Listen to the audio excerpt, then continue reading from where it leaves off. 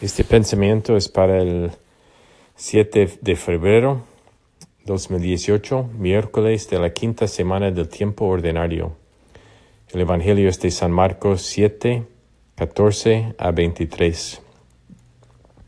El desafío de las Escrituras para hoy son los Hechos de los Apóstoles, capítulos 8, 9 y 10. Cada una de nuestras acciones comienza con un pensamiento. Esto plantea la pregunta: ¿cuáles son mis patrones de pensamiento? Jesús se estaba dirigiendo a una multitud diversa, muchos de los cuales estaban realmente preocupados por seguir las leyes rituales y por no comer nada inmundo. Jesús enfatizó: nada que entre de fuera puede manchar al hombre. Lo que sí lo mancha es lo que sale de dentro. En otras palabras, no deberíamos preocuparnos tanto por la comida que estamos comiendo. Deberíamos preocuparnos por lo que sale de nuestros corazones y mentes.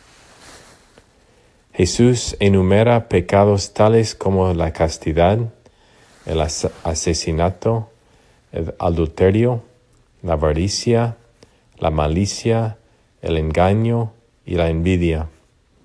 Estos pecados siempre comienzan con un pensamiento en nuestras mentes.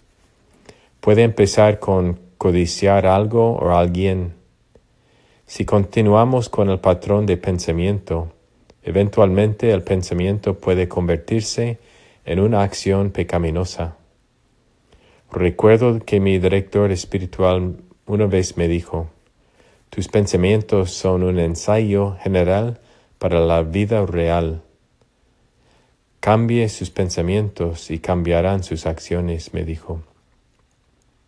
Es por eso que Jesús dijo: has oído que se dijo, no cometerás adulterio. Pero te digo que todo el que mira a una mujer con lujuria ya cometió adulterio con ella en su corazón. Mateo 5, 27, 28. Todo comienza en nuestra mente. Entonces, ¿cómo podemos cambiar nuestros pensamientos en la práctica? 1. Sé consciente de tus patrones de pensamiento. ¿En qué me enfoco durante mi tiempo libre? ¿Tengo alguna persona o cosas a las que continuamente regresan y se enfocan mis pensamientos? 2. Una vez que esté consciente de que un patrón de pensamiento puede conducirle al pecado, cambia el pensamiento tan pronto como le venga. Podría hacer una oración como: Señor Jesucristo, perdóname porque soy un pecador, o Señor Jesús, confío en ti. Haz cualquier cosa para desviar tu atención del pensamiento pecaminoso y entregárselo al Señor. Y 3.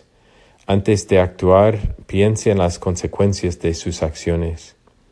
Esta acción nos llevará a mí y a otros más cerca de Jesús o más lejos de Él. Recuerde, el pecado siempre conduce a la miseria. La virtud conduce a los frutos del Espíritu Santo, especialmente el amor, la alegría y la paz. Matthew Kelly dice: los pensamientos se convierten en elecciones. Las elecciones se convierten en acciones. Las acciones se convierten en hábitos. Los hábitos se convierten en carácter. Y la forma de tu carácter es tu destino. ¿Cómo quieres que sea tu destino?